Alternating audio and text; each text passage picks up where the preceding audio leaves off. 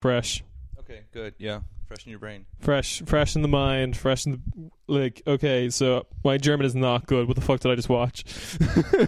Yeah, you watched the new Rammstein video. Okay. You could see. I mean, you don't need no German to see what was going on. Yeah, right? Okay, so I think a lot of imagery may be lost on me other than, like, the GDR concentration camps. I did not get that woman was meant to be Germania until the credits I got that, told like, me. the first time that I watched it. Really? Because Okay. she's, like, riding in on a... One, she appears in every single epoch of German history. Right. And she's, like, the main focal point. Mhm. Also cool that they made it a black woman. Because I Yeah. imagine just, like, every, like, That's just a trigger. The fucking Because, I mean, if a lot of people don't know this, like, Rammstein has been pretty vocally left-wing. And a lot of people, then when they first learn German, think that they're, like... Even, like, every German teacher I ever had was always like, oh, they're a horrible band because they're Nazis or whatever. Like, people are just that fucking dumb. And they've made themselves, like, really vocal about then one that I think the lead singer kind of wishes that, like, that the GDR still existed. And that, like, for example, like, a lot of people then who, like, I mean, obviously they do use, like, you know, Nazi and fascist aesthetic all the time. Mm-hmm. In Germany, you know, kind of problematic, obviously, because of, you know, that whole Hitler thing that happened. Yeah, you know, yeah. But, you know, the sense of that then that there are people who don't get that it is, like, it is done in kind of like a... In jest and also possibly as a cautionary tale or like... Yeah. Just as like kind of I like, never you know, forget. shock, but then also like critique then too about German Yeah. society. And there's just a lot of people who then just like this is fucking cool. Like they're not like, you know, they are right wing, this and that and that. And so they've actually had to like distance themselves with that. Yeah. Throughout that. I mean, and this video probably the most obvious. Yeah. Of just like their, I mean, because like they've done festivals that then if like right wing bands will be on it, they'll drop a festival. Mm-hmm. And imagine how big of a band that they are. That's, you know, kind of a big deal. So, and they are, I would honestly say for like when it comes to like terms of like modern culture and music and stuff like that comes out of this country. Although like most Germans are like, oh no, like, you know, they're not like they don't play in Germany that much either, so it's kind of like also like really weird, like that they're like the biggest export. They were also banned in the United States. Well, that for a happens while. as well. Like Ireland feels that way probably about you too. Yeah, true. Yeah. But like to be fair, like Rammstein's always like been like very much culturally like on the left of that. Yeah. I think like even like Zizek has a quote about like them being that way. I don't know, like, but like yeah, no, it's fair because I know that like my understanding of Rammstein, I didn't know they were like actively left wing though, but like my understanding of Rammstein was they weren't right wing, but there were a lot of bands that sounded very similar to them that were like aggressively. Yeah. There are bands like that is the thing that there are a lot of people who rip that like German industrial metal sort of thing and just went with it without the, you know, with the fascist aesthetic and without the, you know, critique behind it. Yeah, but it's cool and good. Fucking Christ. Yeah, okay, so that's actually because a lot of the aesthetics, and I'm still fucking very new to German history, and also my German wasn't good, so I feel like I was missing a bit. I think the only line I got was like, I think it's in the chorus where he's like, Deutschland so young and yet so old, or something along those lines. Yeah, okay. Yeah, that's Kieran's level of German. I know, young and alt. Yeah, there's, I don't know, I'm not going to pull up the lyrics because I'm not a fucking nerd. Yeah, but, go for it. there's a part where he goes through like, there's like all these like, where it's like Uba, and like all these like very like negative qualities. Yeah. And then how like Germany isn't always like taking itself then, Germany like wanting to, there's a line that's extremely controversial too because he says Deutschland über allen. Yeah. And if you change it to alles, then the phrase is illegal technically. It's the third line of the national anthem that you're not allowed to sing. That Nazis love to sing. Fun fact, actually, in the UK, if you ask British people what's the opening line of the German, they'll say that one. Yeah, they don't know it's been changed. Yeah, I think Americans think that too if they know the what is it, Deutschland, whatever the fuck it's called. Yeah, but so they have all these like negative attributes about how Germany putting itself above everyone has just created like bad situations for everyone. Yeah, and then ending with then like, you know, Germany over everyone or everything. Bringing it to the sense of that then when Germany finds itself in this position, when Germany becomes nationalistic, it is bad for everyone. So that was one of the main things too with like the lyrics. And there's also another line where he says like Germany, like you'll never have my love or affection or whatever. Yeah. So, but for me at least, this is like one of the very first times where that like came forth, of that they were like, as I joked with you earlier, that like Rammstein's now anti-Deutsch. Yeah. So yeah. Yeah. Also, can I just ask, what are the like 5 eras they were getting at there, or like? Because it's like constantly switching between these like different timepieces. Obvious one there is there's like a World War II concentration camp. Yeah, that's the one that then everyone wrote about, because that like one split second scene where they're in a concentration camp. Yeah, and everyone like, I guess like the Jewish League of Germany came out and said like, you can't do that. And if you look at then the whole video, it's like, okay, like I don't know if you can do a concentration camp scene tastefully, but it's not glorified. Like it's obviously like at the end they murder all the fucking Nazis. They blow off the faces of the Nazis. That was cool. Yeah, like, and it also has people. Then the thing I thought was really cool too is that they had like every victim of the band, or every band was a different victim that then was persecuted by the Nazis. If you saw the thing on, I saw the pink triangle, which is homosexuality. Yeah.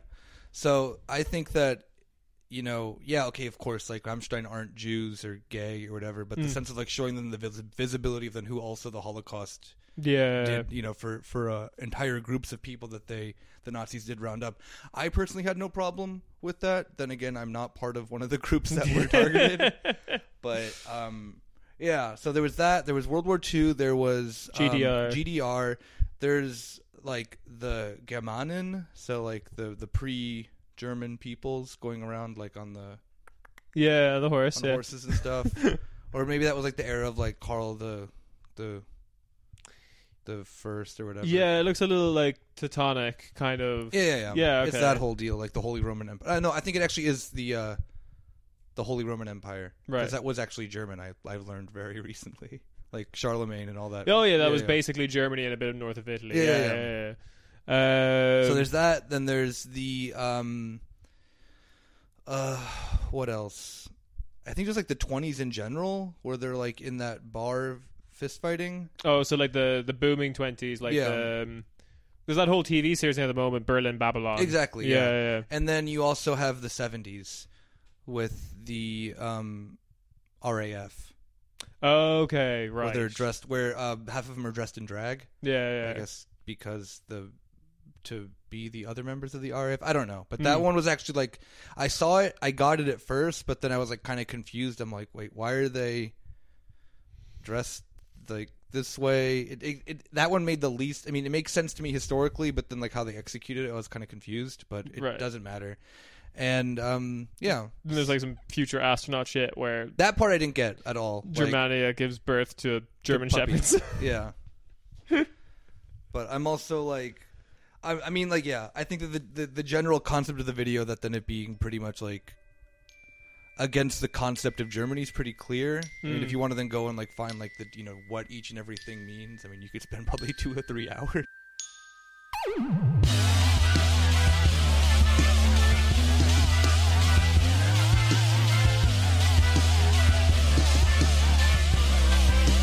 All right, and welcome to this week's Corner Spady.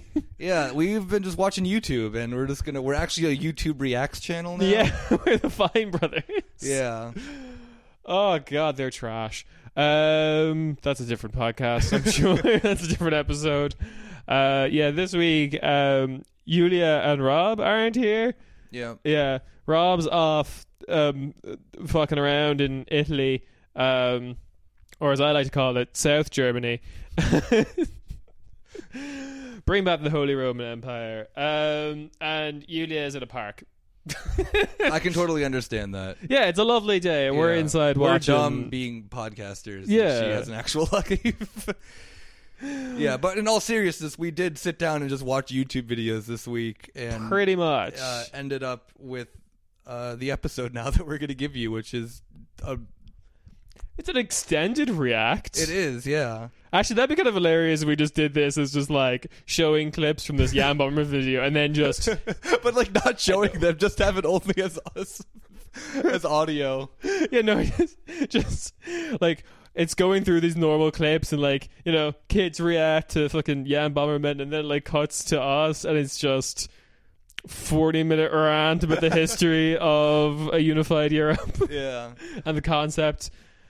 So well, you already gave it away. Today's lovely topic is not Rammstein. It is what is it? The real pop sensation of Europe. The United States of Europe. Is that what it's called? United States of Europe. Yeah. USA. I don't want to watch this video again. Turn it off. I'm putting. No, it's so bad. Oh, Jesus. So I guess a little backstory. Yeah. Not backstory, but just context. Yeah. So Jan Böhmermann, who is kind of like the German equivalent of like The Daily Show, I guess. Yeah. So he does the show Neo Magazine Royale. Yeah. Which is he thinks he's funny and he's not actually funny. He's. I would say it's weird. All right, so let's give the context. Let's try to give a bit more factual. Just like there is a late night kind of like semi-political, just like talking at the camera comedy show, like The Daily Show, like Last Week Tonight with forgotten his name, and like there's a million and one of these. John Oliver. John Oliver. That's it. Let's say never mind. Let's say Oliver Stone. Yeah, there's a million one of those in the States. There's a couple here, but I think Neo Magazine Royale is kind of like taken the biggest, because there used to be the Heute Show, which was literally just like, it is an exact rip-off Today of the Show. Daily That's Show. what Heute means, yeah. And then Jan Böhmermann kind of took off a few years ago with being more like a comedy talk show, but then also dealing with current events, you know, like in a satirical manner. He made like music videos, kind of like a John Oliver thing, but I wouldn't put him as. I mean, John Oliver, I think, is like thinks that he's like the last good journalist that then exists when his show is actually kind of garbage. Yeah, I have mixed feelings about that. I agree that he identified one problem with those shows, which is there wasn't a call to action at the end of them. At the end of like the Last Week Tonight, there is call to actions. Yeah, but he still can't see forest from the trees. Usual liberal criticism of the status quo. Yeah. And that like people watch John Oliver and think that they're like the smartest fucking people in the room. Yeah. And people watch Jan Böhmermann and they're just like, oh yeah, like this is funny. What's going on? Like, okay, cool. He's been making it big, like more internationally, because he started doing stuff that went directly to YouTube in English. Yeah. And I think the first big one was the Janos Varoufakis It was, yes. Which was just talking about how pimp Janos Varoufakis Which was, yeah. To be fair, like, it was actually a good, like, in my opinion, it was cool seeing then, like, a German comedian realize that, like, Germany's position in the Greek crisis was fucking shit. Yeah. So like he isn't like I guess I need to like rephrase, like he isn't just he isn't completely dumb. He is like he's like a typical like social democrat on most things.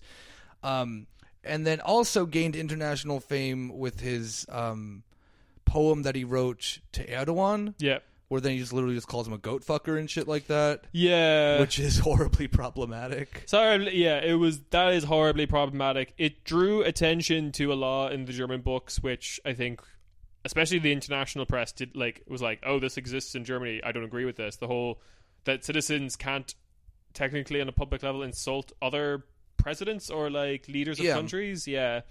I think the international community after that happened was like, we don't agree that should be a law.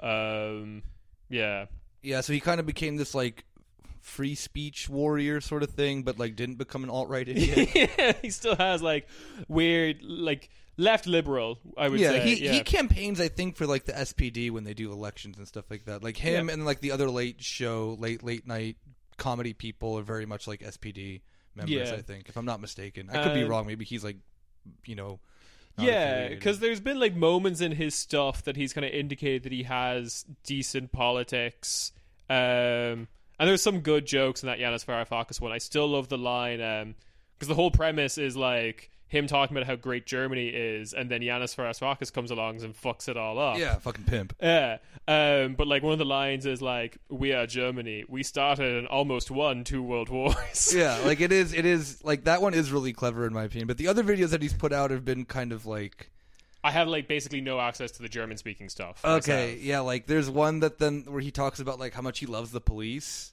Oh, I did see that. Yeah. Because I guess his dad was a police officer or something like that.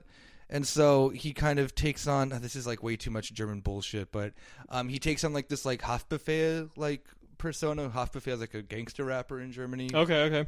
And then he actually then had beef with Haftbefehl after this video came out. So yeah, it's just dumb shit like that. Yeah.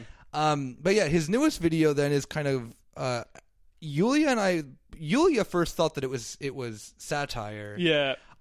You and I thought it was serious. Yeah. And then at the end of watching the video, Yulia came onto our side and was like, yeah, this is definitely like he's not being satirical. He's using his comedy to legitimately promote the idea of this weird United States of Europe. Yeah. And we will put, if you haven't already seen the video, of course, it will be in the show description. In the show notes, yeah. Like a little bit about the like comedy aesthetic. He's obviously clearly... I bet you this is 100% what happened in the writer's room. United States of Europe, final countdown. We're doing an 80s glam rock thing. Yeah. Yeah, 100% exactly. what they did. And if it was satire, that would have been really funny. But there was this weird period in the 80s where you just named your band after a continent, because there was a band called Asia as well. Yeah, there was a band called Asia. It is true. Weren't they like a also a hair metal band? Yeah, or exactly. Yeah. With synth metal. It's weird. The reason I knew it wasn't satire is because, for anyone who doesn't know me, this is the kind of like modern liberal conception of the United States of Europe, or like the idea of a European Federation or whatever the fuck, is like the shit that I deep dive into myself. So I recognize the like confused liberal attitude towards the United States of Europe, which this video is 100% that. All right, so let's I don't know anything really about the concept of a united Europe, aside from the fact that we're in the European Union, and isn't that enough? I mean, okay, so that would be like one kind of lib criticism of the European Union, which they feel like a lot of the problems caused in the European Union is basically it half-assed making a federation. Yeah. Okay. Yeah. I can agree with that. Yeah. Because like political scientists have said that like European Union's not a federation, but it does have characteristics of it. Yeah. Anyway, I just want to break down some of the like good and bad shit that was in this music video. Yeah. Should we start with the good? I'll do some good.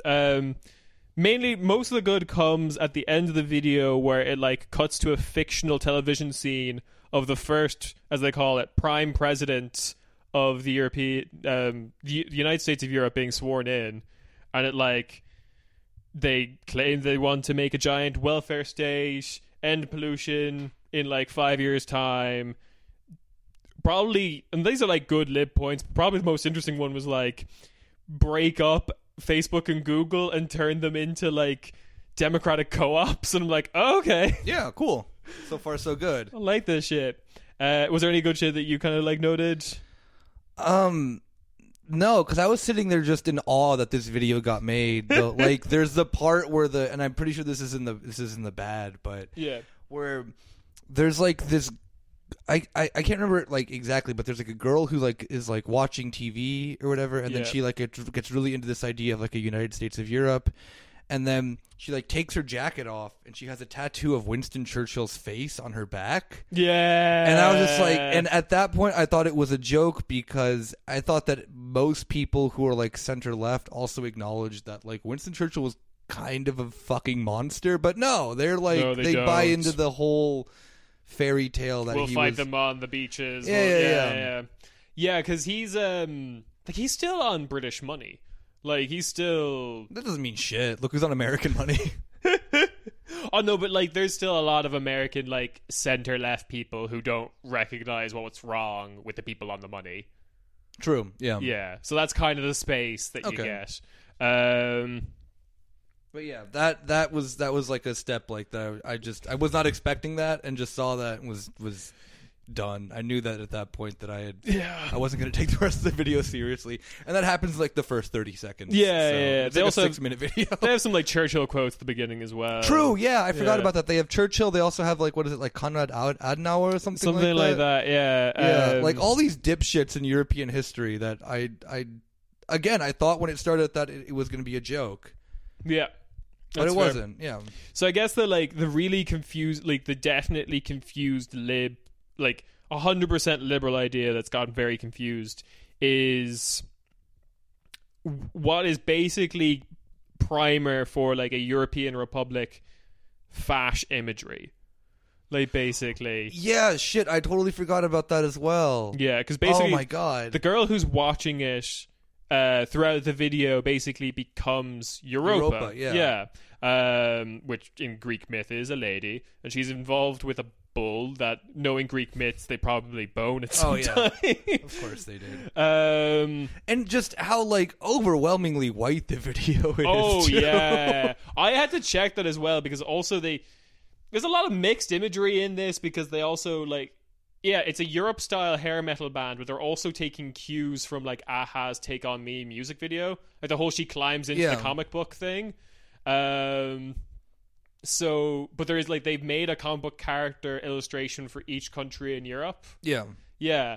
I had to, They went by too fast. I couldn't, like... Oh, no, I went frame by frame, because you can do that on YouTube videos using the directional keys.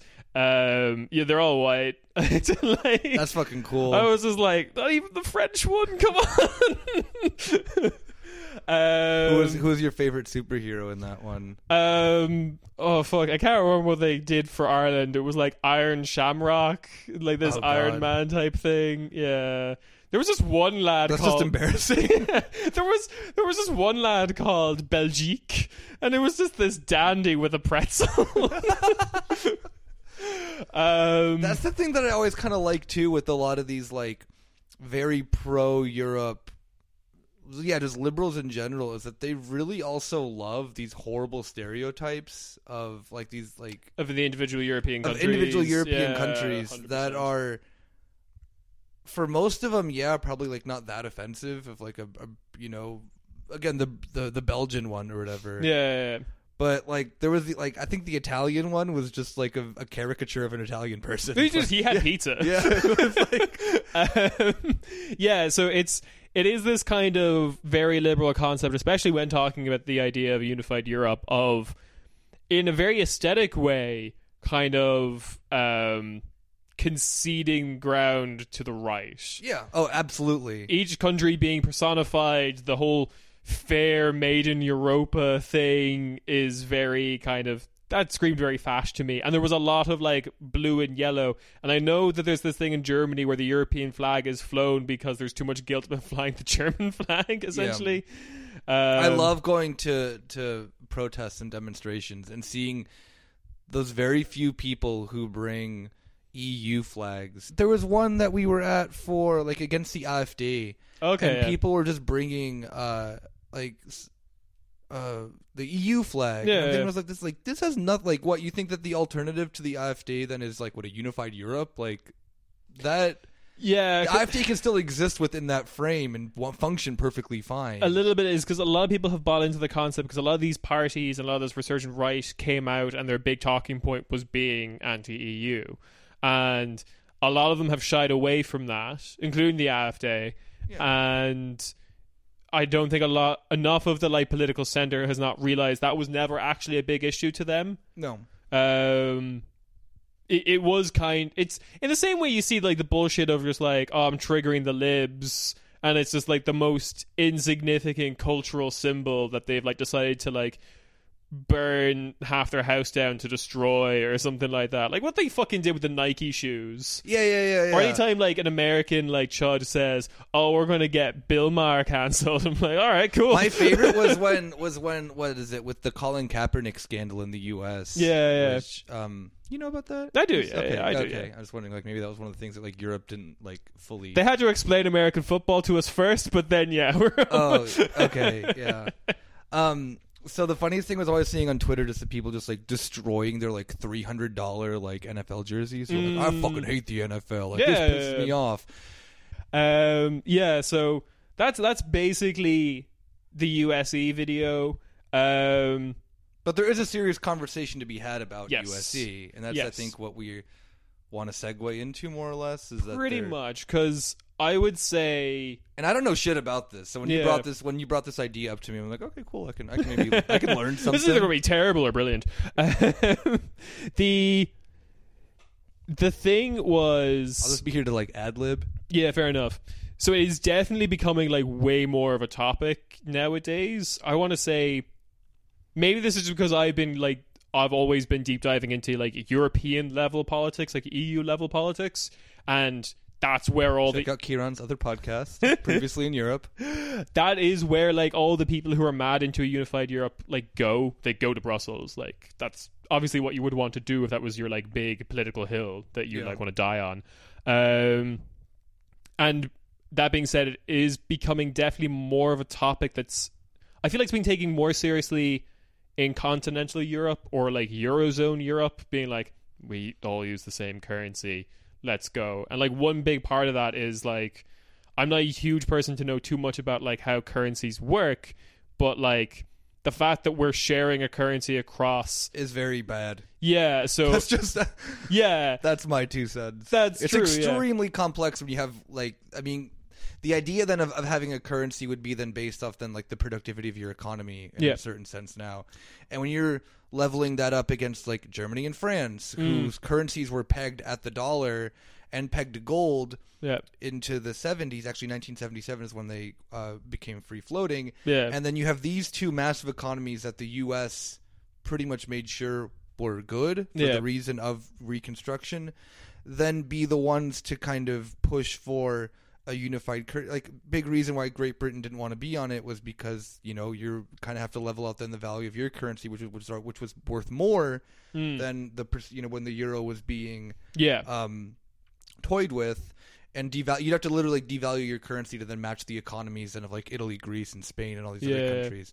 And like for example, Greece, when they joined the euro in I think 2002 or 2004, they're one of the founding members. 2002. Yeah, so Greece had to completely revalue their currency before they went in to go on the euro, which is like a normal thing, but just to like put it into perspective is that when you have non-equal economies going on a same currency, like it is already from the start a problem, at least in my opinion.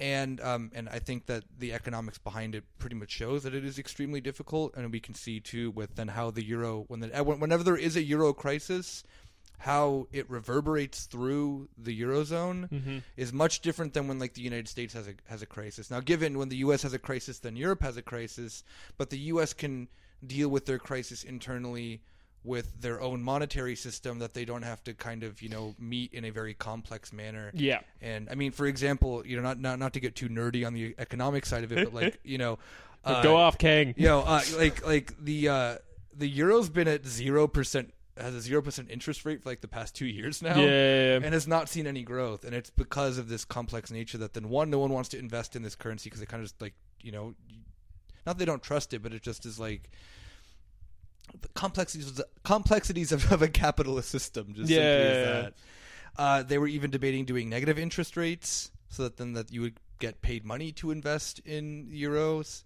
Okay. Like Switzerland does Sign that. me up. Yeah. I mean, if you're a multi-billion-dollar corporation or you just have money just sitting around, yeah, you could do that. Yeah. And so I mean, just there are a lot of problems with that just at the get-go. Yeah. It like I think first and foremost, at least for me, the Euros, like the European Union and the logical conclusion of the Eurozone is entirely that the European Union was always economic in its construction. And I think most people wouldn't disagree with that. Yeah, so I think we'll get into that a little bit later, but like one of the liberal solutions to the problem of the euro is to become one country. Like they point to the fact that like America can do this with their currency because it's one country or acts as such anyway.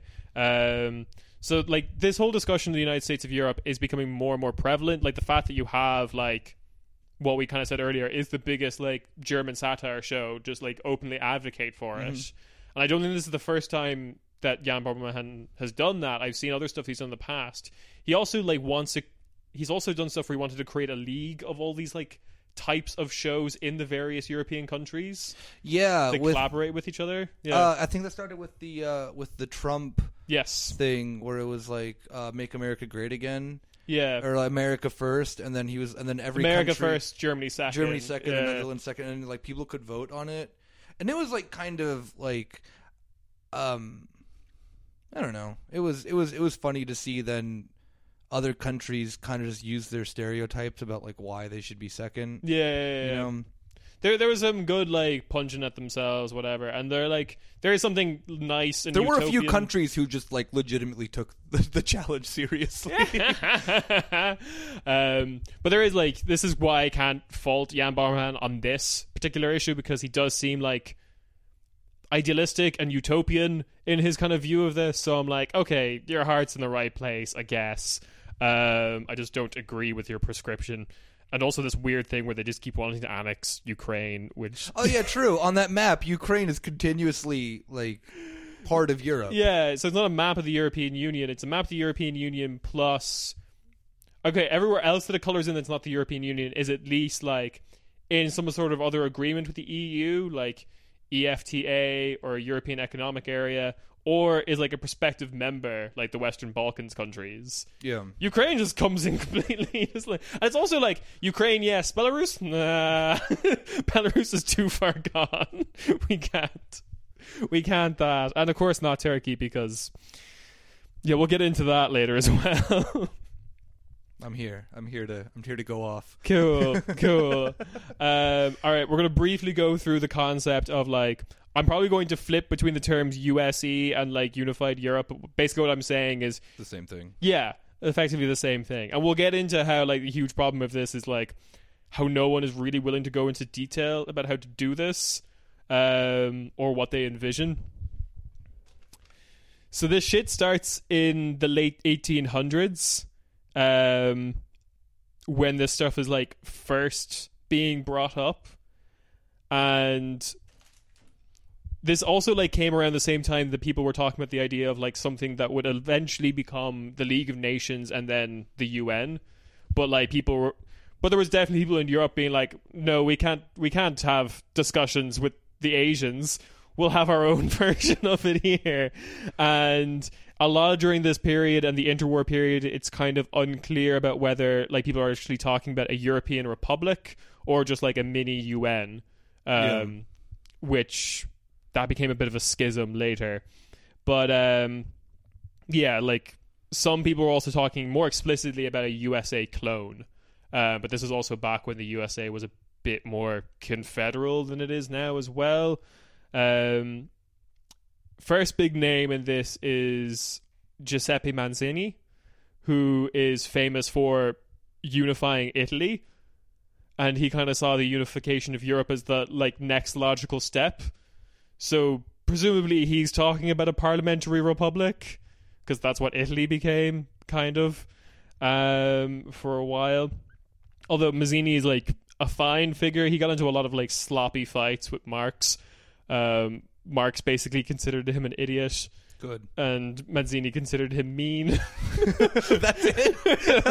It's basically the summary of both of their arguments. I'm sure there's like reams and reams of Italian text that explains it in more detail, but that's what I could figure out.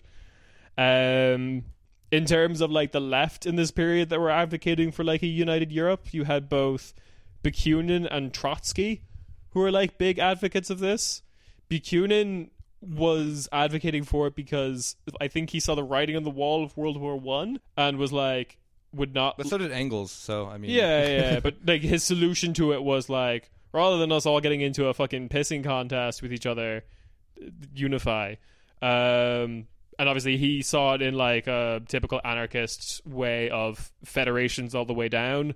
Like, you probably federate your building that you lived in, kind of thing. And then Trotsky also called for a United States of Europe before the revolutions in Russia, kind of. But again, he specifically said, like, first of all, he included Russia in his analysis, which is something that does and does not happen sometimes. And he was like, wanted a proletariat republic. So like the USSR. Basically USSR, but Europe. Yeah. Cool. Yeah, pretty baller. Then we get into World War II. And this is when all the like fucking weirdos come out. Wait, so let me catch up for my very smooth brained self when it comes to this. So after World War One, this all, because this is like after World War One too, you have then like just the collapse of empires too. That also brings into the discussion of then like how I guess it comes like, you know, retroactively that then like when World War II happens, people kind of look back. I mean, I know that you're going to talk about that now, but I think a lot of people forget that when you have the collapse of, you know, the Austro-Hungarian Empire, the Ottoman Empire, now again is Turkey, Europe is a bigger question. But when it comes to then like the population exchanges and stuff like that, and just people who are just left in these falling empires that then are stateless. I'd say the Ottoman Empire certainly was European. Like a lot of land was in what we would consider Europe. And Balkans and all that fun stuff. Exactly, yeah.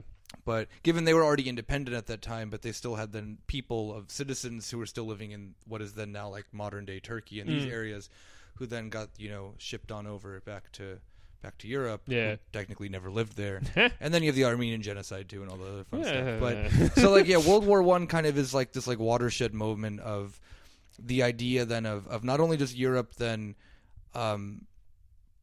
like Europe's empires collapsing, but then the idea then of nationhood drastically changing as well. Yeah. So internally, even like without the idea then of like of a unified Europe or not, like you have a lot of you know, like the formations of concentration camps that were used in Africa, then are then brought to Europe to kind of contain people in a refugee crisis that they had in the 20s and 30s because of just misplaced peoples and whatnot. And it ends up fueling a lot of the anger that then comes into World War II. Yeah. So just a you're like 100% right.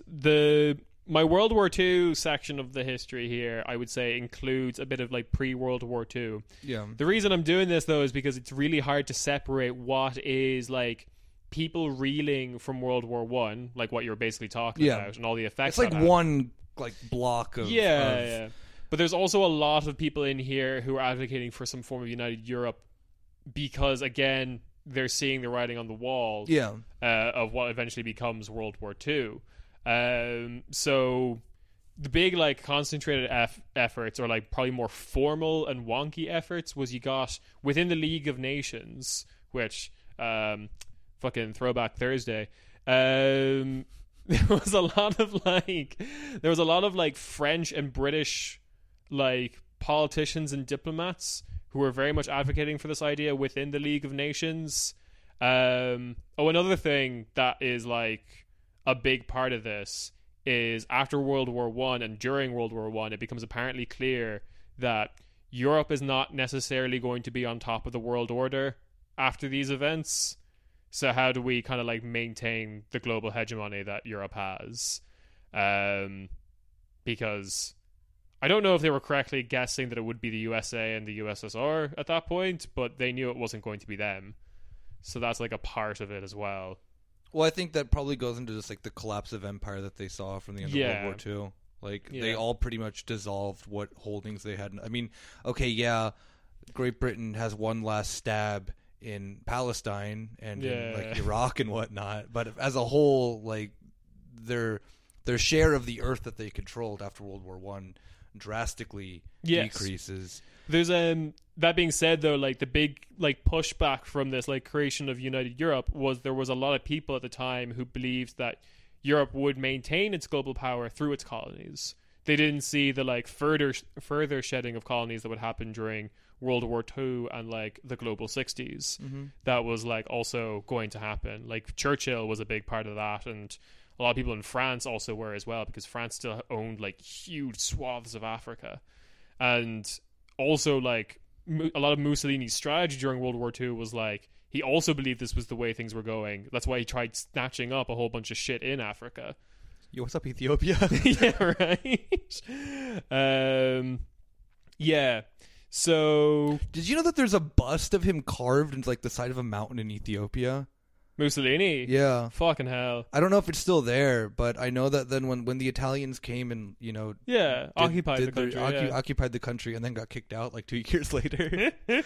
They built this like monument in the side. Like it's fucking crazy. I'll show it to you after we record. Fucking Christ. You'd want to demolish that, but that's very quick work for them. Like, imagine just immediately going into Ethiopia and so fucking confident of yourself, even though your military leader couldn't fucking invade Greece, and just be like, yeah, let's build a statue of him. We'll be here forever.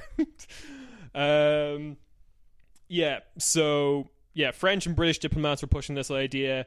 You also have Wilhelm II within Nazi Germany, during World War II, was like, oh, it's pretty cool that Europe is being unified under German leadership. Wait, I don't think he lived in Germany at that time. I think he lived in the Netherlands, but it was like very openly in support of the Nazi government. Right, fair enough, yeah. But he's he's referring to Nazi Germany creating a united Europe, which is oof. Adolf Hitler, Time Person of the Year, 1936. Fucking Christ. Or what was it, 1933? I can't remember. In 1923, you have basically a bunch of people nostalgic for the Austro-Hungarian Empire create the like Pan-Europa Manifesto and the Pan-European Movement, who's like not first president, but second president of that was literally one of the Habsburgs. President of that like movement. Oswald Mosley also wanted a unified Europe.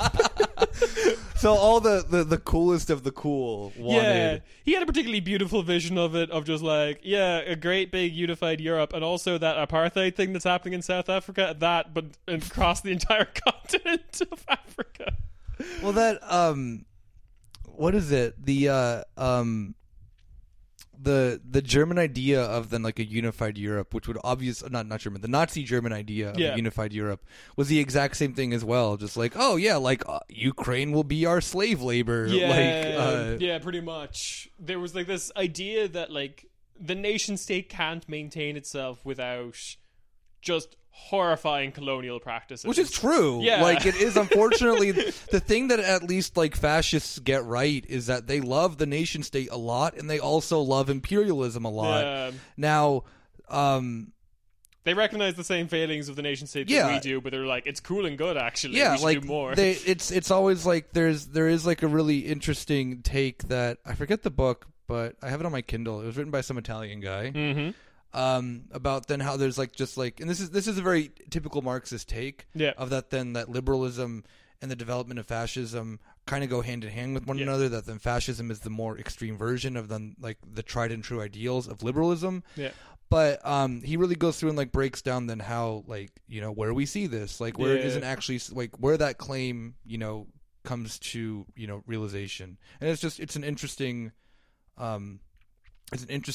thing to like take things like race science and stuff like that, obviously, that we now associate, oh, you know, that's not a part of liberal ideals. And when then you look at like scientific papers from like the years, I don't know, like 1850s being promoted by liberals of like, see, like, look, like the skulls are different there. And now how fascists just like still adopt obviously that race science into the way that they view the world now. But it originates from then an idea that then of liberals who are also typically on the wrong side of history. Right. So we'll get into actually a little bit of that like larger theory later, because I want to go into more detail about it, because I'll explain. But this is probably the most like pimp aspect of like a unified European concept, especially from a left-wing perspective, which is it's an Italian word. I'm probably going to not pronounce it correctly. I think manifesto is an Italian word as well, but fuck it.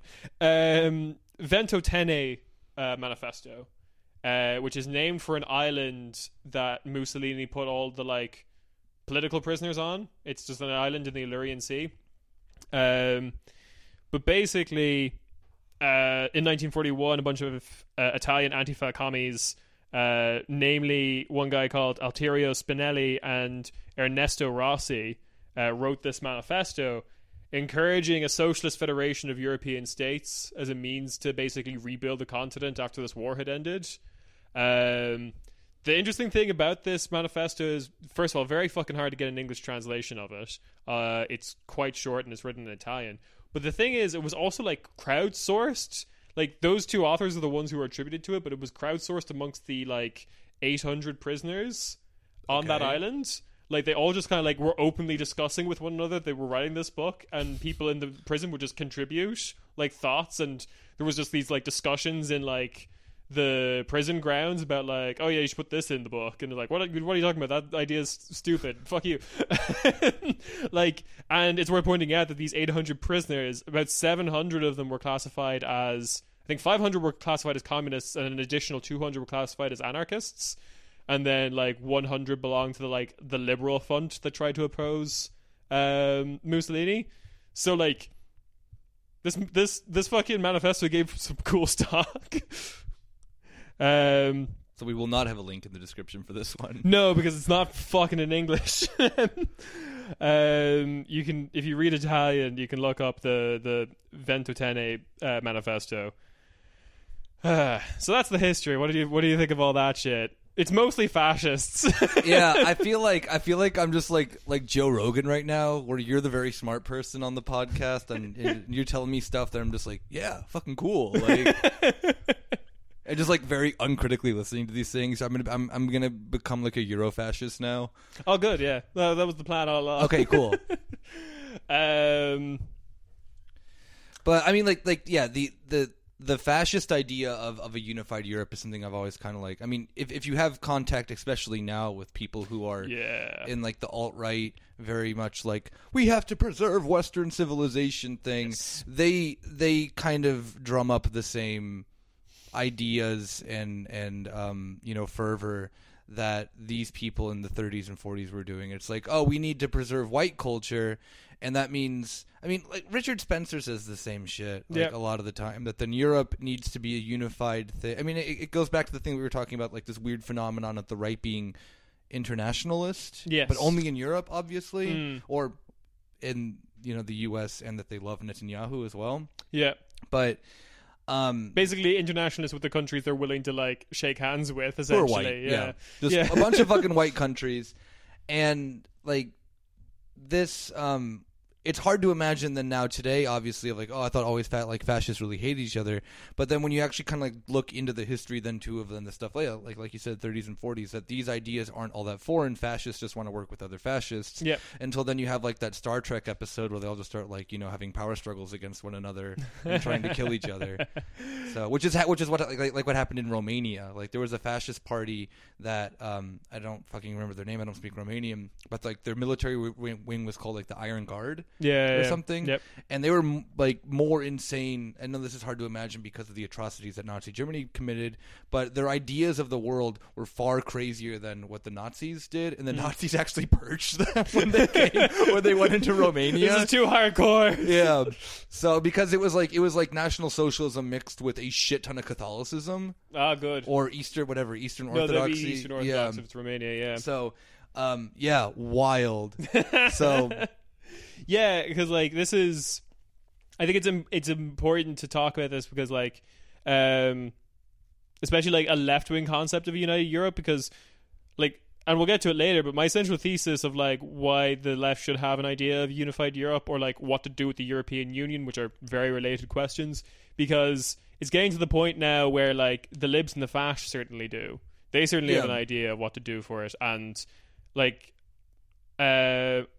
either we said off mic or at the beginning of this podcast, my brain is mush, but the fact that like a lot of these far right parties that are rising in Europe have all kind of like abandoned their like, you said that earlier on the recording, their criticism of the European Union, and they're happy to like unify it. And also like at the same time, why wouldn't they? Like the European Union has an absolutely brutal external border policy that's aimed towards non-white countries, and and I always get the feeling that them from especially the like the Eurosceptic left or whatever, that they understand they understand the brutality of what the of what the EU does. To other countries, they understand it as being kind of also then a continuation of like a buffer zone to like Russia and whatnot, being kind of this continuation of a containment policy. Given not all members are part of NATO, but they kind of function in that way as being like partner nations with NATO. I think the biggest tell would be the fact that like Finland didn't bother to join the European Union until the fall of the Soviet Union. Yeah, because Finland recognized that it was. Yeah, and like it still is very much that, especially with seeing then like again, Ukraine is on that map from that music video. Mm-hmm. You know, there is very much the European desire of wanting to claim Ukraine as part of this project. But like within all that of legitimate criticism of what it is, it's still like kind of like at the end of the day, like and I know I'm going to sound like a member of fucking like DM25 or whatever, but the system that then's in place of Europe is of unified European countries kind of being able to function in this whatever it is, this union, this federation, whatever it is, can be far more beneficial for Europe than if you cling on to the nation state idea of each and every individual country. So I kind of like do I have to like in that sense I will accept the lesser of two evils there. Like I'll accept a brutal EU than, you know, Hungary, Germany, France, and Italy, or whoever the fuck it is, who are just becoming insane right now, just going at it. If there wasn't like and I'll give it, like the EU's like politically is horribly complex, horribly technocratic. The Eurozone is horrible for a country that then does not have, you know, a massive economy. Like there are, you know, these things that I can obviously see are bad, but completely ditching it and going back to the nation state concept is not an option. Yeah, I think the other thing is like the idea that if we left the European Union, we could become a socialist utopia is like, that's possible, but you can't really guarantee that for every country after the collapse of the European Union, because like more of them, you could say to be generous, you could say for every country that turns into something socialist and good, another country will turn fash. My pessimistic outlook is that if the European Union collapsed, a lot of countries would turn super fash. I think most of the like really powerful European countries would turn fash. We see that even with the European Union just existing. Regardless of having an EU critical point, like they just really love the nation state too on top of it. Yeah. And there is like a conflicting sovereignty that exists obviously within the European Union, but to that other point though, if like I'm just imagining if I don't know, like there'd only be certain countries that then could like become socialist in that sense. Like if and maintain itself without being, like let's say that then I don't know, like Portugal becomes socialist. I mean, you even see this too within the EU as well, or within like the election of Cyprus could be like, or Syriza could be seen. Exactly that. Like I know that like the term like what is it, Syrization has been, or Syrification? No, pacification. Like, to be turned into PASOK. Yeah.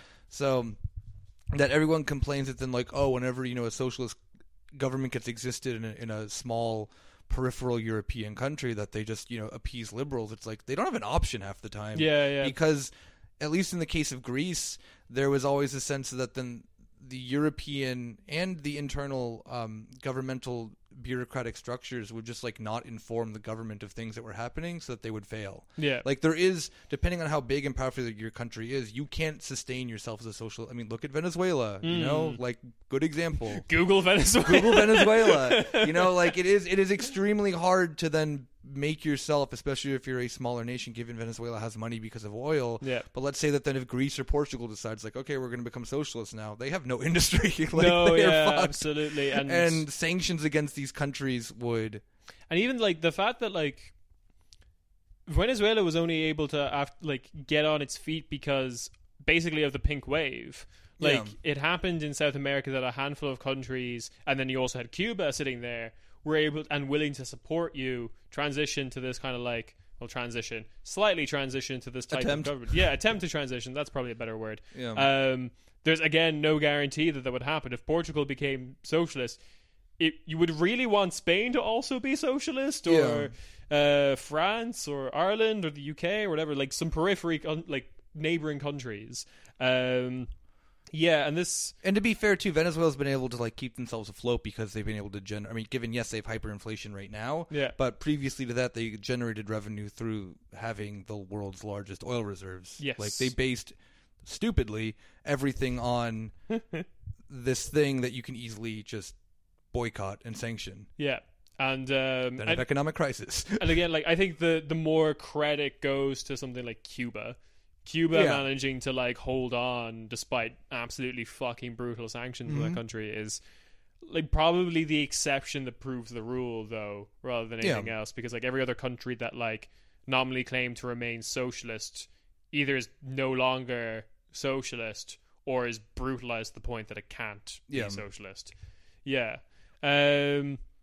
So anyway, that whole concept of like, yeah, we possibly need to do something with Europe. I think another big point about like why you want to have an answer for like a unified Europe or like what to do with Europe is because something that I feel like a lot of like left anti-EU will like fail to acknowledge or want to talk about or just don't know about it, if I'm being generous, is the fact that the concept, the basic layman's concept of the European Union is still incredibly popular.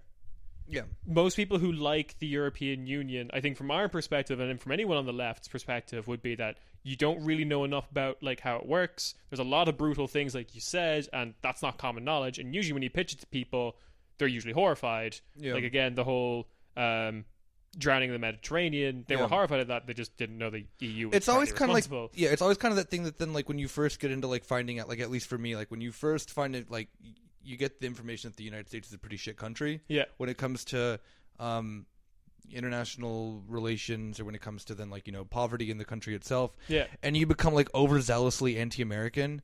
You know? Yeah. Where you're just like, oh, yeah, like, North Korea is against the United States. I'm fucking pro-Yucha then at this point. And you see a lot of that on Twitter and stuff like that. Or like, they're like, oh, yeah, like, I'm an Assadist, but I'm left-wing. Yeah. You know? And I kind of get the same thing from younger people, especially when they find out the bad stuff about Europe, is that then they become overzealously than the exact antithesis of that.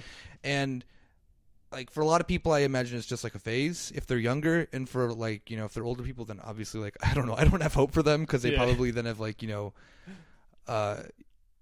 made their mark with, you know, why I don't know, but I always find it to be a lot of times just kind of like a phase of younger people that they're just like very much like, yo, I found out that this thing sucks, so I'm against it no matter what.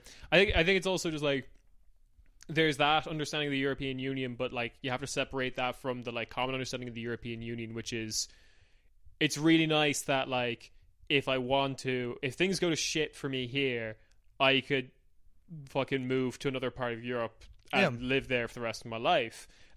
Presumably if it's better there, or if like my industry is there, or if my wife or children are there, whatever the hell. And I know there's like some material conditions, like not everyone has the money to move. That's a problem no matter whether the EU is there or not. But like the common understanding of the European Union is like open borders, and it's kind of convenient that we all have the same currency. That's usually what people are saying yes to when they're asked in a survey. And none of those concepts fly in the face of like a left-wing ideal, like open borders and that kind of shit. That's not necessarily something that you would have to impose. Yeah. The things that people on the left oppose with the European Union, I like to think that the general public would also oppose if they like explained it to them or like talked to them about the reality of the situation. Yeah, that's generally my kind of take on it. Yeah. So, do we want to move on to our last talking point, which is some of these like modern iterations? These kind of very weird, what we're seeing now currently with, we want to keep Europe. European Union's cool to a degree. Also kind of pretty shit. We're willing to accept that. Yeah. Let's see what we can do with it. Yeah.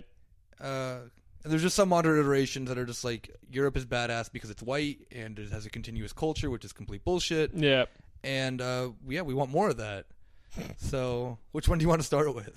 Flip a coin. Oh, Jesus. There's one that I would really want to quickly mention because it's just fucking hilarious and it doesn't take an awful lot of time to talk about. But, like, there's a Dutch guy who, when I first heard about him, they didn't explain the context of him, but his name is Freddie Heineken. So I was like, wait, let me investigate this. Yes, he is indeed the heir of the Heineken Brewing Company in the Netherlands.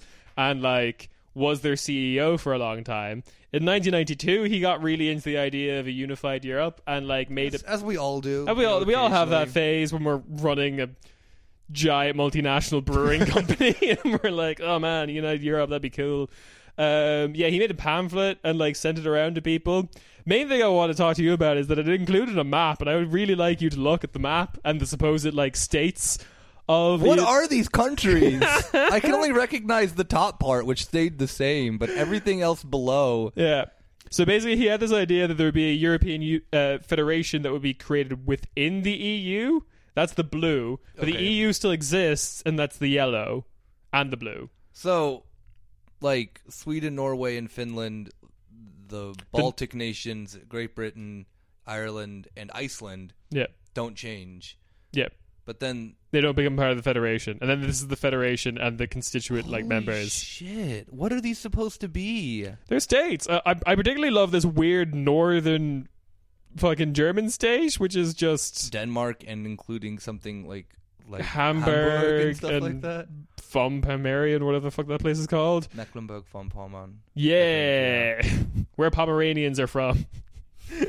That's all I know. And again, going back, they really? Yeah. Holy shit.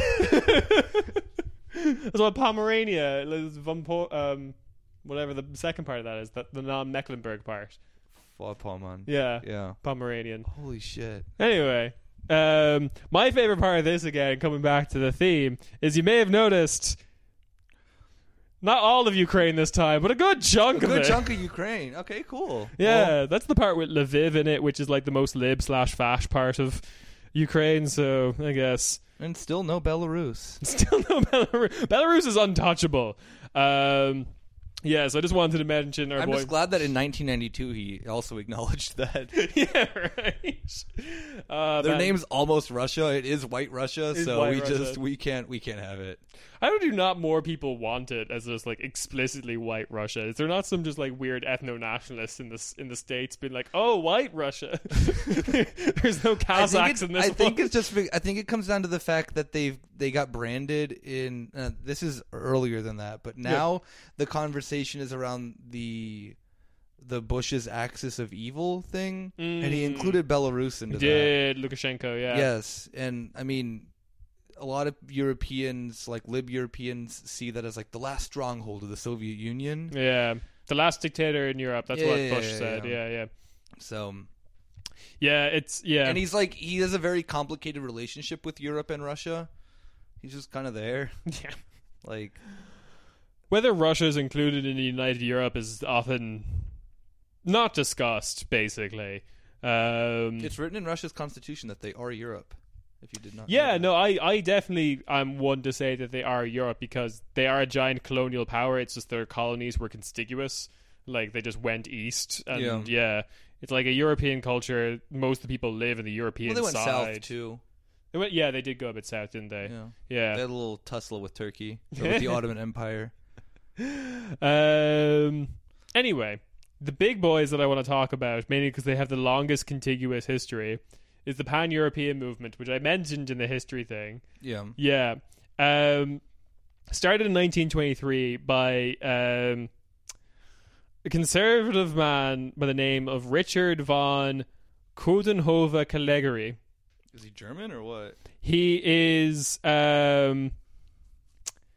He called himself Bohemian.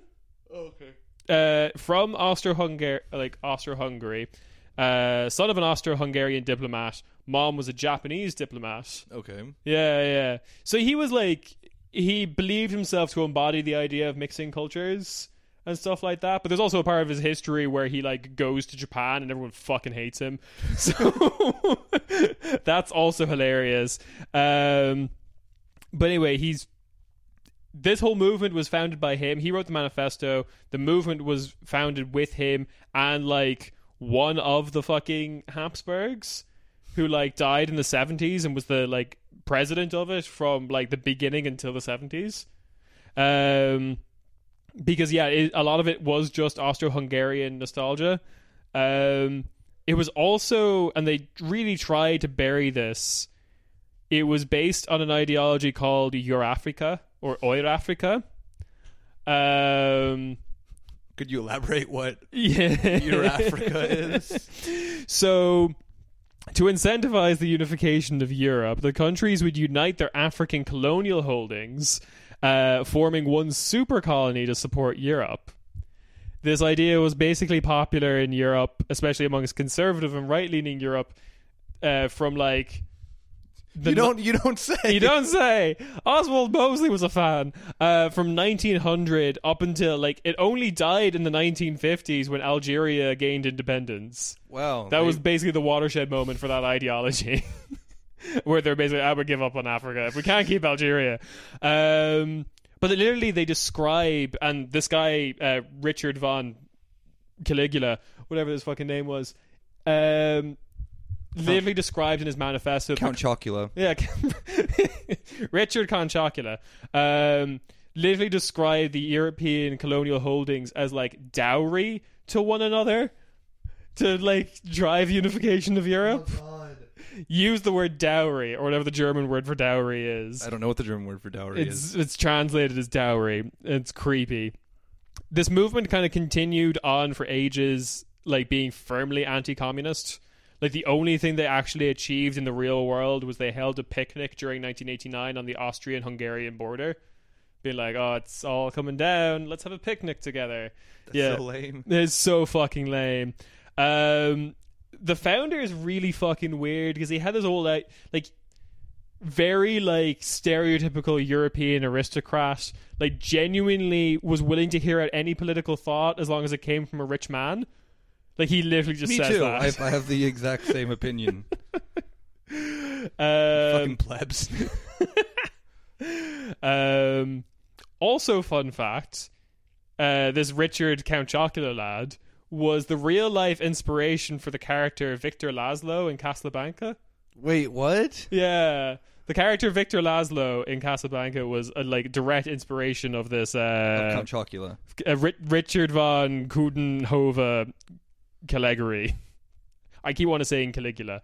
It's not Caligula though. It's Count Chocula. It's Count Chocula. Richard von Count Chocula. I don't want to actually learn how to pronounce his name. So no, that's fine. I'll correct you on how to pronounce Bakunin, but I will not give a shit on how to pronounce this fucking inbred aristocrat. Yeah, pretty much. Well, actually, no, that was the problem when he went to Japan, is the Japanese were like, you're not inbred enough. your blood has been sullied with foul Czech Bohemians. Anyway, literally though, he was like a reach across the aisle guy, because he approached not only like Churchill with this idea. Churchill really liked this idea because Churchill was a big supporter of the Euro-Africa concept, which is, of course he was, very much forgotten about in modern day. Yeah, Churchill was very much on board, but not only did he approach people like Churchill, he approached Mussolini with the idea. Mussolini was very hard to get on board with the concept. And also, like, he fled Nazi Germany, where he was living when he wrote this. Like, he wrote it in Weimar Republic Germany, but he fled when it became Nazi Germany. First to the Czech Republic, which then became Germany. Yeah, again. Which didn't last long, and then he went to France, and that didn't last long. And then he finally went to the States, and then came back afterwards. Lots of people in the Nazi like ranks really liked his ideas, including the guy who was in charge of like the central bank during the whole time of like Nazi Germany. But a lot of Nazis didn't, and he was considered an enemy of the states. The Nazis eventually called him a Jew. He wasn't, and took away his degree when they annexed the university he got his degree from. He got his degree in Austria, so it was after the Anschluss or whatever that's called. Then, but this is like a lot of this is all in the history, right? Which that's fine. Like, Europe was kooky back then. But again, I want to pull a quote from their like modern website, because this society still exists, the Pan-European movement. Every time you say that, I think you could say like the Pan-Hellenic movement, which is PASOK. I think Pan-Europe would include a Pan-Hellenic. I don't know. Have you seen those states that fucking Johnny Heineken made? Definitely. Greece is like divided up into like 3 countries. So. South Macedonia, West Turkey, and Super Albania. Yeah. Again. I agree with all of this. But here's a fun quote to give you the idea, the ideology of pan-European movement. Fun quote from their website, still on today. Christianity is the soul of Europe. Our mission is characterized by the Christian image of man and the rule of law. It's like in their manifesto. They don't talk about Turkey a lot in their idea of a pan-European movement. What about Bosnia? Is Bosnia part of Europe then? I think 60% of Bosnia is considered Europe. Yeah, it's weird. They do a lot of language to try and couch the fact that they're like, oh yeah, Jews and Muslims are okay, but I feel like you shouldn't have to. There's a lot of text in there that really warrants you saying Jews and Muslims are okay because you went off on this other shit. So it's just typical white nationalist shit now. Yeah, I feel like they're kind of veering that direction. They definitely associate themselves with like Christian Democrat kind of movement across Europe. Even though I would say a lot of modern Christian democratic parties have like departed from that. Yeah. Christian aspect. I always find it very weird that Angela Merkel is the head of the Christian Democrats. Yeah, I don't see her being very much convinced by that Christian aspect. No, not that she's not virulent atheist or whatever. But yeah. But it's just always. I mean, first off, the policy that the CDU does is really bad. But on top of it, that there are very few people who are just evangelically I'm proud as a Christian, and the only ones I can think of are like dipshits in Bayern. Yeah, and then also a lot of overly Christian and that informs their politics. People in Europe tend not to go with the Christian Democratic parties. Yeah. They're always on those weird offshoot party things. Yeah, or they've gone further right. Yeah. So anyway, I feel like the pan-European movement is OG Christian Democrat, I would say. Really, Christianity is a big part of this ideology. Yeah, it's fucking weird. The next fucking... Oh god, the next fucking people in this whole cavalcade of modern pan-European things is Volt or Volt Europa. They're relatively new. Is this the thing that is what's it called? Just go. Never. I think I know who these people are because you bitch about them all the time. Oh god, yes. That's embarrassing. Oh god, yeah. I've just shown the website. Which is mostly just a big call to action to sign up to their newsletter. So Volt, they're running in this European election, and that's going to be their first European election, although they have run. They're the one that are the very Macron-esque Europe. Yes. Okay. Yes, they very much started this organization being we want to do Macron everywhere. Do they also want that sweet 22% approval rating? I have a funny feeling they have backpedaled from the Macron origins of their movement. Nope. Well, backpedaled in terms of language, but not in any actual substance. They've got chapters all over Europe. So they're a motorcycle gang too. They've got chapters all over Europe. Look at that map. I've seen photos of their meetings. They are attended by upwards of dozens of people. Okay. The Irish ones were just embarrassing. It was 6 people attending the meetings. I'm just imagining what Macron-style politics would do to Ireland. Oh, God. I feel that it's already our current Prime Minister Taoiseach very much wants to be Macron before he hasn't realized that Macron is not doing well. Yo, this economic crisis got me feeling like Irish Macron. So fucking now. The problem with Volt is they're just they're fucking lanyard nerds. Very they're just technocratic Europeans who already dominate European politics, but apparently they don't realize that they dominate European politics. Yeah. It's very hard not to look at a lot of the people very senior in this movement as just very much career politicians looking for their moments. They try to start a Twitter argument with Yanis Varoufakis because he referred to the EU's current government as a regime. Yeah. Yeah, but they were that's the thing that you complained to Yanis Varoufakis about. Is apparently, that? Yes, yeah. Oh, it's oh god damn it. Because at the same time they have this whole vision and vaguely like very, very, very vague things they want to do for Europe. Namely, they think they can solve all of Europe's problem by like making more Europe. No, making it smarter.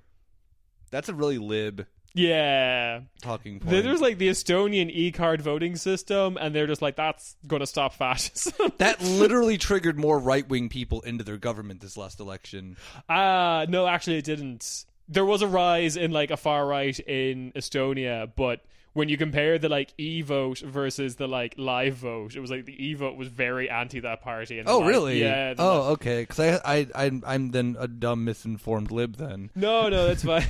Because you can like, the weird thing about the e-voting system is you can like vote from your phone up to 3 days in advance, but then you can also be like, I don't trust this, and then cancel it and go vote in person. Mm-hmm. It's a weird system. It's really interesting and like very insecure, but at the same time, yeah, it was like there is like an old young divide in terms of the votes, and it's like old Estonians voting for this like horrifying. Like they literally did like a tiki torch march through the streets of Tallinn kind of party. Yeah, fun shit. We got the nerdy European Macron technocrats. Yeah, very much middle of the ground. We can't go too far left. We can't go too far right. Yeah, we got the white nationalists, more or less. Whatever they. I mean, they're not really around anymore, though. They exist, and there's like it exists mostly on the internet. But I think we're starting to see most of it now because an interview recently with Marine Le Pen, she revealed that basically like Salvini has been like effectively touring Europe or like organizing meetings with all these various parties from various European countries to make like a bigger so the idea is alive the idea is alive and well, but with just a different, not really necessarily this group itself, but with this this very like white Christian centric Europe being adopted by the right international. For sure, 100%. Like I think the libs and their idea of like a united Europe don't do enough to counter it, to say like to open up the idea that we might welcome in other countries that aren't European, or to interrogate the idea that Europe is just as a continent is incredibly racist because like we are just fully connected to Asia. Like the idea that these are two separate continents is weird at best, and they're like, oh, but like, it's so culturally different. It was like, yeah, but so is India from the rest of a lot of Asia. So it's like one country in Europe to the next country, or like to like the next state over. Defining like culture in like raw numbers is a fool's errand, and then saying, oh, this is too much of a culture departure, but this is just a fine amount of culture departure. So like there's definitely like lib contingencies that aren't doing enough to like combat this, and I think there are like pan-European groups that do, like usually left ones, that are acknowledging that like we need people on the ground in Turkey. As fucking miserable as the opposition within Turkey is, we still need to be like a part of that. And I think there's also like there's a history of the fact Morocco applied to join the European Union in the 50s and was ejected for not being Europe, and I'm just like, let him in. Fuck it. But yeah, like the far right concept of a united Europe is still very much happening. Like it either exists as like circle jerking in largely American or like Australian or like settler colonial message boards, where their concept of like ethnic differences boils down to race. Whereas like that's becoming more of a thing in Europe, but still not 100% of a thing in Europe. Like there's still like in like ethnicity versus ethnicity is more important than the idea that we're all white, supposedly. But that's changing, I feel like, definitely. And then the other side of it as well is that United Europe, in the typical right-wing fashion, is happening in a top-down way. Like it's Marine Le Pen organizing with Salvini to make this big, broad right group in a European context. Like, yeah, but that's never going to be like what the lib or left answer to that is, which by their own definition might require like grassroots movement and appealing to common people. I guess then grassroots movement, let's try to look at then our last fun, is it the last one? It is, yes. Of a movement that I'm actually not completely disgusted by, or that I just think is completely laughable. I mean, I do have some problems, obviously, with them, but they're more on a like just kind of a personal policy one, Yeah. Or that I think that they may be a little bit too idealistic, but I'm not going to, berate a leftist for being too idealistic because there's throwing stones in glass houses or something. Yeah. So, DM25, yeah, who are kind of doing a two-pronged thing with this. Yeah, okay. So you have, I know that then locally within certain countries, they're also trying to run local parties to then, like, in Greece, they're running, what is it? It's like Mera 25, yeah. Mera 25. Is that the only? I think that's actually the only one. If I'm not mistaken. That's the only one that has like the same branding. Yeah. But that's not true in terms of like outside affiliated parties and whatnot. Yeah. So like probably the coolest party that I certainly like the most is the Polish party Razem. Okay. They work with Razem, and Razem like started as like a radical feminist party within Poland. Oh, cool. But now have like taken up the mantle of like a much broader left, and it literally comes from the fact that the people who founded the party were Polish people who lived in like the Nordic countries and were like, yeah, we need to push Poland to the left. And they came back to Poland and were like... So they have, like... Yeah, they have very much an inter-European affiliation, a strong group of affiliates, let's just say that. It's not just like, hey, we have friends over in this country. Is that they... Like, if you go to the bottom of your of the page, which you've done, all the parties are then listed then, too, of go to their who is in a part website. of this movement. Yeah. And are they running individually then in their own parties in the European Parliament elections under DM25 or under their own parties? So DM25 has made this thing called the European Spring, and that's kind of like the electoral side of the whole thing. Yeah. And the idea being that if members of these parties make it into the European Parliament, that they'll make a European grouping called the European Spring. Okay, cool. Which would be, left. The things I like about DM25 and European Spring as like an extension, because they're very interrelated. I guess we have to like first specify that they are a left-wing electoral critique, like attempting to then critique the EU internally through electoralism. So you can't come at them with you can't just continually just like EU bash and be like, this will do nothing, this and that, because then you're talking to the wrong group. Like, they do have, like, they acknowledge the problems of the European Union. Their poster boy is Yanis Varoufakis, and like they are EU critical, but then at the same, like the thing that we were saying earlier is that they don't want to completely just burn the EU down to the ground. Yeah, their prescription for it is more hijacking the European Union rather than tearing it down. And I think they're also not necessarily against the idea of basically building something new in the shell of the European Union. Like, you get into very specific kind of stuff. But the other thing I would like about we should also say DM25 stands for Democracy in Europe Movement 25. 25 refers to 2025, the year that they want to start a constitution for Europe.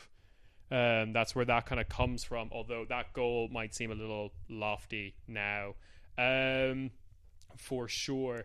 The interesting thing about that is like they definitely have this prescription of like Europe needs to be more democratic. It needs to represent more of a republic to like actually make it a decent system.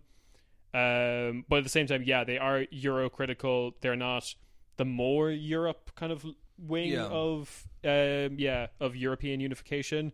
Because like I guess the difference between that would be like the more Europe wing is like everything that we have now is good. We just don't have enough of it. Exactly. Like the Macron level of Pan European movement is quite like that as well. The thing I like about European Spring and DM25 is they are very policy prescriptive. Yeah, they actually like have very clearly written out plans and also have like discussed at length how they would implement that. They just introduced a Green New Deal too the other day, or a couple months ago or whatever. I don't know. They basically had that plan for a very, very long time, but they've just hijacked the American branding. And taken on that moment because they've always had this idea to turn Europe way more green. They have like a basic income plan as well, which works a little differently. They want to do they want to have a Europe-wide sovereign welfare fund like Norway has. Yeah. And rather than getting a basic income, every citizen gets what they call a universal citizen's dividend. So you get like the profits of that, dished out to you. Anyway, other things that I genuinely like about like their program would be, and probably the only ones I see talking about this is they feel like this is definitely that has to be dealt with at a European level, is ending tax havens. Because there's a fuck ton of tax havens within Europe. Ireland. Okay. Alright, hang on. Correction point out here. I hate that Ireland gets so much flack when the Isle of Man is right fucking there beside us. Ireland has a low tax rate. Have you ever seen that? There's a chart. It's a really kind of stupid looking chart, but it has all the European countries as in a circle. Yeah. And then money that flows in and out of them. So one is money flowing out, and the other one's money flowing in. Yeah. And if you let's see like Luxembourg, it's like no money flowing out of it, and then Luxembourg money flowing into it is just like a massive red strip. So like there's that. There is like this like sweetheart deal that a lot of European countries are doing, even though like their actual stated tax rate is like a nice corporate tax rate, but then they just come along and be like, hey, I'm Apple. Oh, hey, Apple, fucking slide into my DMs or whatever the fuck the kids are saying. Because, like, there's that problem. But then there is just, like, more explicit tax havens, like, basically all the microstates in Europe. Isle of Luxembourg. Man. Yeah, okay. But, like, even the smaller ones. Monaco. Andorra. Yeah. Andorra is another one. San Marino. All of them. Actually, just fucking all of them. Then... And also, Kieran's fucking pet fucking political project, which they have on their books, is immigrant suffrage. The idea that if you're an immigrant in the country, you have the right to vote. Yeah, that's a good one. Yes. I mean, like again, like I said, the only problem I really have with DM25 is let's bitch about them now. Yeah, the only time that my only real qualm is, of course, like given I like Yanis Varoufakis on his handling with like the EU thing that he did with Greece and whatnot. It's like the only pop political scientists actually talk about the EU as well. Yeah. At a very intimate level. Like, I really like him with that, and I really liked then the sense of, okay, given, like, I think we all could have seen, like, the demolition of Syriza from, like, the very beginning when they got elected, because they became like PASOK. Yeah. And there is a reason why certain left-wing parties did not join them, like the Communist Party, given the Communist Party of Greece is fucking crazy sometimes with their like horribly homophobic things. But they could have, I mean, I know that for a fact that they saw that happening, and given, I think that everyone forgets that Tsipras was a member of the Communist Party like 10 years ago or so. A lot of his political history is super legit. Which a lot of people forget. So it is a factor that then like I mean, wanting to look at Syriza with like rose-colored glasses when they came about was just kind of like not going to happen, because I think just how the history of how that country works. Again, what we were saying, if you're a socialist government in a smaller European country with very insignificant economic power or an economic crisis, you're not going to do shit. Like, you're going to have to appease a lot of fucking libs. And, you know, I think that Varoufakis kind of accepting that he lost that battle, stepping down from his position as a finance minister, knowing that then like this is the goal that I wanted, and I didn't get that, so I'm out. Cool. Like, trying to stand up against Germany, kind of failing, but at least brought the discussion onto the table, and that he's been continuously doing that. Given he has a massive fucking ego, yes, it is really like I do get it, like a sense that. Yeah, okay, he's a cool academic and he's this and that, but like, damn, son. Yeah. he. So there's like ways that this has gotten in the way of like DM25 would be a classic example is he had an interview with a Brussels Bubble article called a publication called Euractiv, and he had an interview in that where he basically stated that DM25 won't work with the United European Left, Nordic Green Left, like the left-wing group within the European context. He's like stated in the past criticisms of Mélenchon, of Die Linke, and namely, like, I think he falls into a lot of liberal views of these parties as well, because Mélenchon is not as anti-EU as like a lot of liberal press has like depicted him as. Die Linke is not that. No, Die Linke is not as well, but like he views Die Linke as Wagenknecht and only her, basically. Yeah. So like he has this criticism of Wagenknecht, which I can agree with, but then he extends to the whole party. But she stepped down, actually. She has now, yeah. But there hasn't been an updated comment. But like this before she, which is the best thing that has happened to that party in a while. Like, yeah, to be fair, like that was always the biggest pet peeve of mine, is that like Die Linke, at least in Germany, was always kind of the party that then like I when it comes to local elections that I can vote in, they would be like, they're kind of just like the go-to one of like, all right, like that's a party that I at least can see get into government, and that could actually then like I'm not going to vote for a small left-wing party. That's a fucking waste of my time. Mm-hmm. But that's the hardest thing to kind of like justify. That was always around with like, especially during the 2014 to 2015, just like the complete racist bullshit coming out of Sarah Wagenknecht's mouth. It's very like I'm surprised that she like kind of stayed along in that party as long as she did, with how the rest of the party being not nearly as problematic as her. Yeah, right. So that is like super interesting. Like, but when he made these comments, a lot of the local chapters of DiEM25, like including the Berlin one, were like, "Fuck," because they kind of had plans to actually work with the left wing groups. Like, I think that they will. I think just they will. Like, his ego is just so fucking like big. 100% disclosure. Like, I pay attention to like the local organizing of Die Linke here in Berlin, and they already have on their books after the European election of like reaching out and working with DiEM25. Yeah. Like, so a lot of these places are willing, and I think by getting into the form of electoralism that they did get into, where they kind of like signed up to particular parties, meant that they were then de facto in opposition to the rest of them. Mm-hmm. Rather than, I think what would have been better is if DiEM25 just became kind of like the DSA in the States, where they like, it's down to the local chapters to be like, find the candidates you think are like subscribing to our ideas and promote them.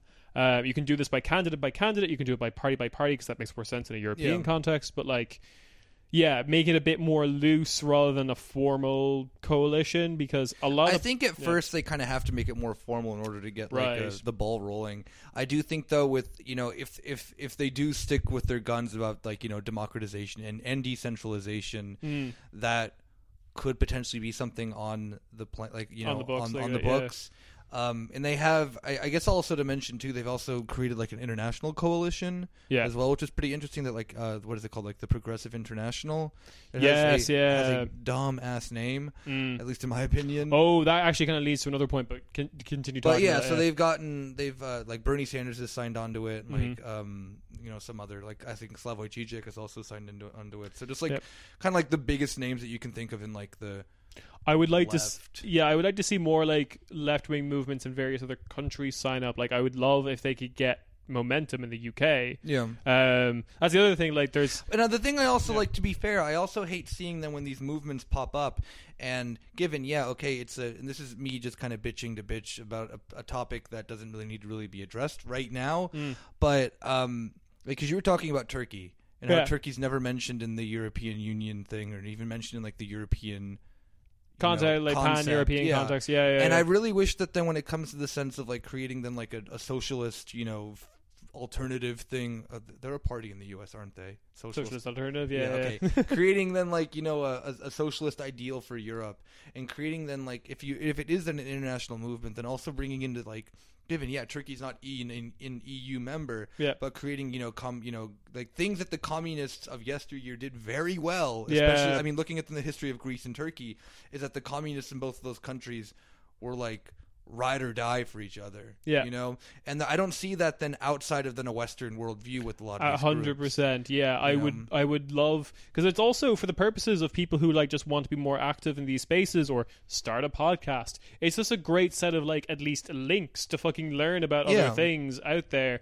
Because like in Europe, like the whole of fucking West Asia, Africa, there's like a whole bunch of shit there, but like I think there's still this very I don't want to say liberal, because I don't think liberals often. It's just Eurocentric. There's a like Eurocentrism. There's like this Eurocentric view that feels like the complexity of European politics, that surely doesn't carry over to these countries. Yeah. Those are simple countries with strongman dictators or whatever the fuck. Yeah, and I mean, like, even, like, to be fair, like, given one of the really tiny parties in Germany who will never be elected for anything, like the Marxist-Leninist Party here, have a massive network of other organizations that they work for in, like that they work with in, like, you know, Turkey and Syria and in Lebanon and in all these countries that are kind of, like, ignored by other, you know, Eurocentric leftism. Yeah. Given the MLPD is a weird party, but at least one of the things I really do respect about them is that they do have that interconnectivity that a lot of other left-wing movements just, like, they helped build, like, hospitals in, like, Kurdistan and shit like that, which is fucking cool. That is pretty cool. The next kind of point that you almost touched on there is a kind of thing that should raise a little bit of a red flag when it comes to DiEM25 and Progressive International is a part of that as well, but the unwillingness to call themselves socialist. Yeah. That is like a... Well, Varoufakis has said himself that he doesn't want to use that word because of the 20th century, which, I mean, I can understand if you're wanting to, like, market that to Americans. Yeah. But like, I feel like the DSA kind of did well in terms of, like, media moment within the States because it was the right... Well, Bernie, but it was also the right moment to reintroduce that term into the lexicon. Like, Bernie did that, for sure. But then this idea that, like, they were able to push the Overton window. They got the shock value, and then once the shock faded away, you got a bunch of people who are like, "Oh, what is this?" Yeah. Whereas I understand, like, Varoufakis' perspective because Varoufakis comes from, like, really common in the south of Europe that your, like, center-left party that turned neoliberal was just called the Socialist Party. The same thing in, like, all of Europe for the most part. For a lot of Europe, yeah. I thought it was in Germany, but then I found out the S in SPD stands for social and not socialists. Oh, yeah, true. Yeah. But, like, literally, like, Hollande's party in France was just Les Socialists. Yeah. So there's, like, a poison... He's, like... I think he's right to a certain extent that there is a poisoning. To be fair, the SPD back in, like, the 20s were radical as fuck. Yeah, they were. Like, they were far better than any, like, Marxist or left-wing parties today. Yeah. Maybe not in the 20s, but before the 20s. Like, Rosa Luxemburg was a member of the SPD. Like, let's not forget. Marx and Engels were also members. Well, no, Engels was a member of the SPD. Marx, I don't think, was. I think the only other criticism I would have of DiEM25, I think this is my last one, would be that they really kind of sat on their ass for way too long. They started in, like... 4 years ago, I think, or something. Yeah, like 2015, yeah. It was 2015 because it was a kickoff that 10 years later was going to be the 20, like, was... Yes, we'll do this in 10 years, yeah. And the kickoff was actually here at Rosa-Luxemburg-Platz. Is that which theater is that? Volksbühne. Yeah. It was there, and it was like the big kickoff party. And the reason that they did it in Berlin was, I don't know, internationalism or something. I don't know. Yeah, well, like because it was literally because it was something where, like, Marx did something there, or Lenin did, or some figure in socialist tradition did something big there. Or in that area, so that's why they did it there. Like, they are socialists. They are, like, yeah. They just don't want to. They just don't want to. Which, you know, to give them credit, to not credit, but to at least have a point of understanding. I don't care what you label yourself, as long as then, like, your policies are then socialist. You know, it's not a debate I want to fucking have with DiEM25. Like, oh, why don't you call yourself socialist? Because, I mean, for half of Europe, they were under the USSR, and they may, you know, and I can understand then within a country like that, if you do then label yourself as socialist, you're going to get just dipshit, fash idiots, coming at you. Not saying that then that you still aren't socialist, and not saying that then that being socialist is a bad thing, but, you know, there has to be a way to then, like, alleviate that, you know, barrier of that for some countries and for some people. That's not the easiest thing to go in and be like, okay, to be fair, like, I think there are, like, Albania, again, this comes into the what is a socialist thing, but I think, like, the ruling party in Albania is a socialist party. Yes, it is, yeah. But they're neoliberal socialists. Yeah. So, yeah. Yeah, so, like I said, that's a real problem in, like, just everywhere in the south of Europe. But yeah, it's super interesting. But, like, before I moved to Berlin, I genuinely thought that movement was dead. Like, DiEM25. I thought it was dead up until, like, a couple of months ago. Yeah. When I heard an interview with Yanis Varoufakis. Yeah. And he was promoting it. So I'm like, okay, he's still around doing his thing. That's cool. Yeah. So, yeah. Good luck to them. I'm sure we'll do a full episode on them. Oh, yeah, definitely. I mean, I think we'll have a few more European election one things because we got the fucking Euro wonk over here, which is you. So that's the concept of a united Europe. Yeah. So next week, hopefully, we will be back with the whole gang. The whole gang. And I think actually, we may give some insight on the Turkish elections when they finish. If the AKP doesn't, the nationwide referendum that asked the simple question. Why didn't we win? Is Turkey Europe? Yeah. No, so, next week everyone will be back from vacation or the weather will be bad and then Yulia won't want to be outside. So, see y'all then. Bye.